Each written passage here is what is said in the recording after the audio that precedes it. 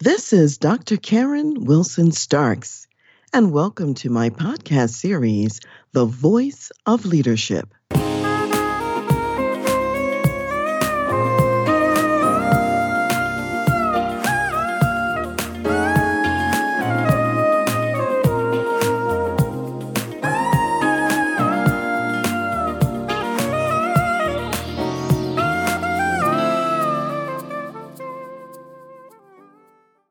We are just now on the eve of another Father's Day, and I'm really delighted to share with you 5 more life and business lessons that I learned from my father.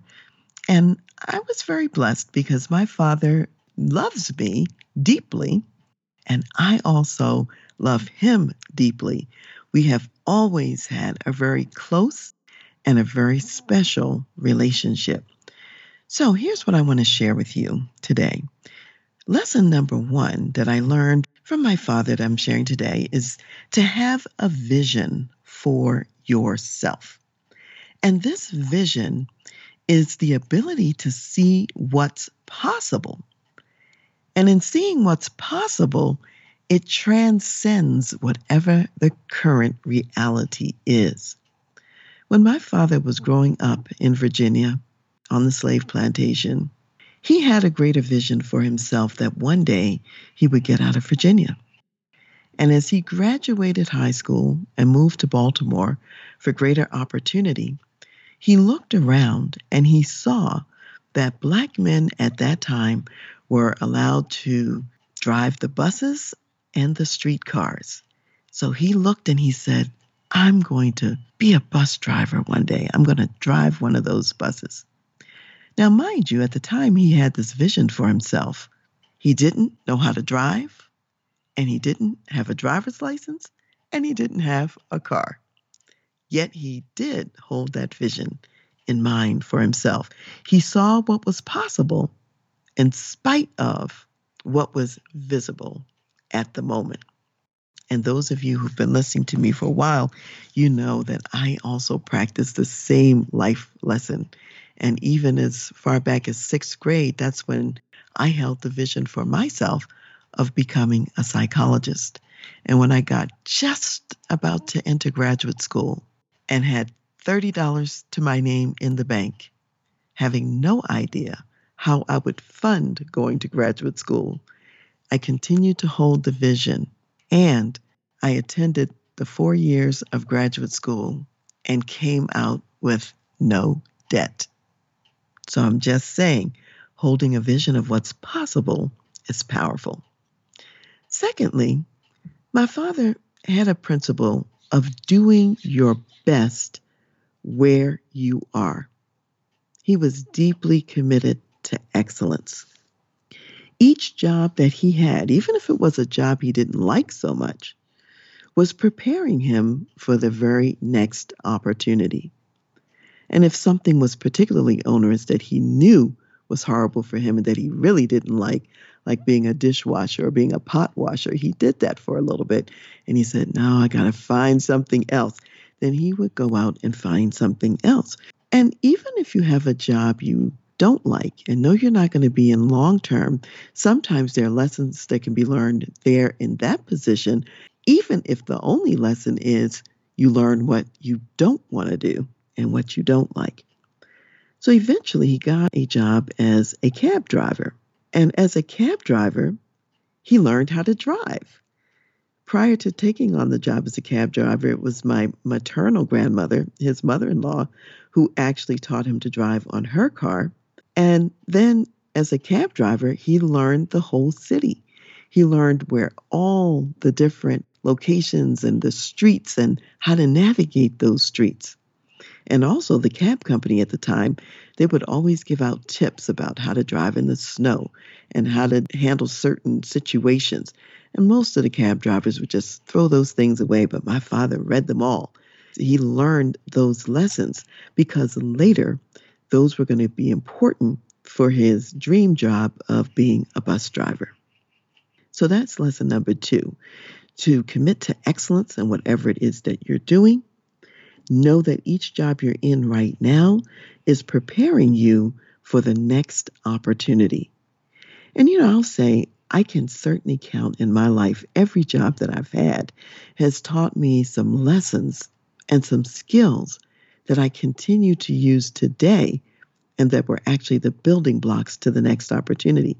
And even my time as an active duty Army officer, I'm still benefiting from that today because of the kinds of connections and the kinds of job opportunities that I have now as a consultant. Had I not had that military experience, some of those things probably would not come my way. Number three, my father had a strong sense of continue to learn, grow, and develop. As he was working eventually for the bus company and driving the bus, he was promoted. He was promoted into supervision. He got promoted into management until eventually, by the time he retired, he was one of the highest placed African American men in the bus company. And in order to get there and to do that, he took advantage of continuing education classes and conferences that his job sent him to. He went to college, first to a community college and got his 2-year degree. Then he went on to the 4-year college and got a bachelor's degree in urban planning and development. And as he prepared himself, learned and grew even more doors opened. I'd be remiss if I didn't say that way back, he also had a job where he was a stock clerk. It was supposed to be a seasonal job. They had no intentions of keeping him past the Christmas rush. But because he committed to excellence and because he learned every day, he knew all of the stock numbers, he knew how to find things, he knew how to serve customers. He learned this so quickly and so well that when the Christmas rush was over and they were planning to terminate him and retain an older gentleman, they actually retained my father because he had learned, he had grown, he had developed on the job, and he was committed to excellence where he was. And then number 4 is develop and invest in others. Once my father reached the management levels in his career, he had an opportunity to mentor and develop other young leaders who were now his direct reports. And he spent the time to invest in their lives and to show them the ropes and how to progress in their career. Similarly, at the church he attended, he also developed the lives of the young men who were there, people who looked up to him. And he shared his wisdom and his knowledge and his experiences. So when he got to that place in life, it was not all about him. He was willing to invest in others and to share what he had learned. And I certainly have that mindset today as well. And this is even beyond just my clients. But sometimes I just will run into another young person, a psychologist that's coming along, a consultant who's coming along, someone who's starting a business, and I take the time to share what I've learned along the way as well. Number 5, from my father, I learned to be thankful. To be thankful for every day that I'm here, every day that I have an opportunity to wake up and to add value to the world around me. I remember hearing the story of when my father was 4 years old. He got pneumonia. And back in those days, Black people really couldn't go to a doctor. There were very few Black physicians, and they really couldn't get around to everyone. And his family was very poor. So if you got sick, and if you didn't recover on your own, 9 times out of 10, you probably were going to die. So this day when he had this very severe pneumonia and a high fever, his mother, who had already lost another child, an older sister of my father's, she was up sewing his funeral shroud because if he died, they'd have to have something to bury him in. One of his older sisters, however, she was up with him during the night, nursing him to health, trying to break the fever.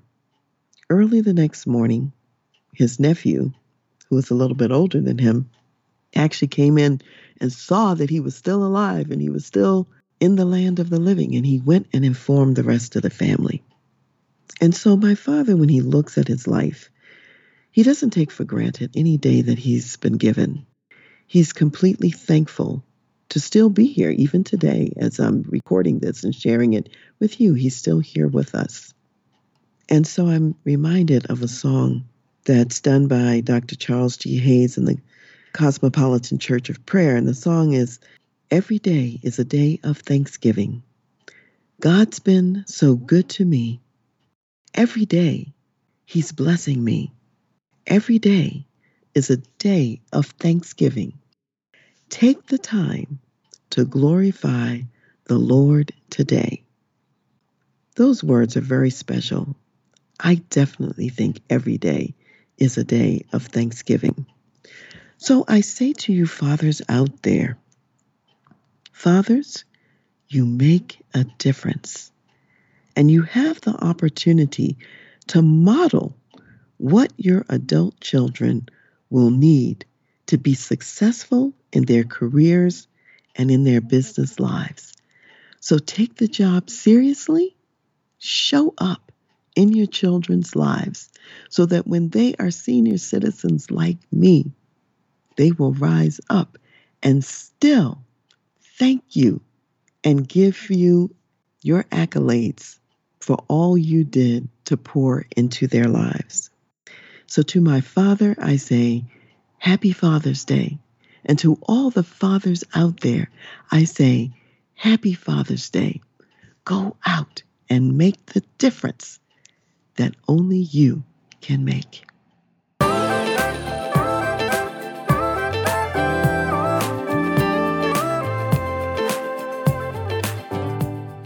You've been listening to The Voice of Leadership with me, Dr. Karen Wilson Starks. And I want to give a special thanks to jazz saxophonist Ron McMillan for granting us permission to use his gifted music on our show. Thanks for listening, and remember to go to my website, transleadership.com, for more strategies, insights, and leadership resources.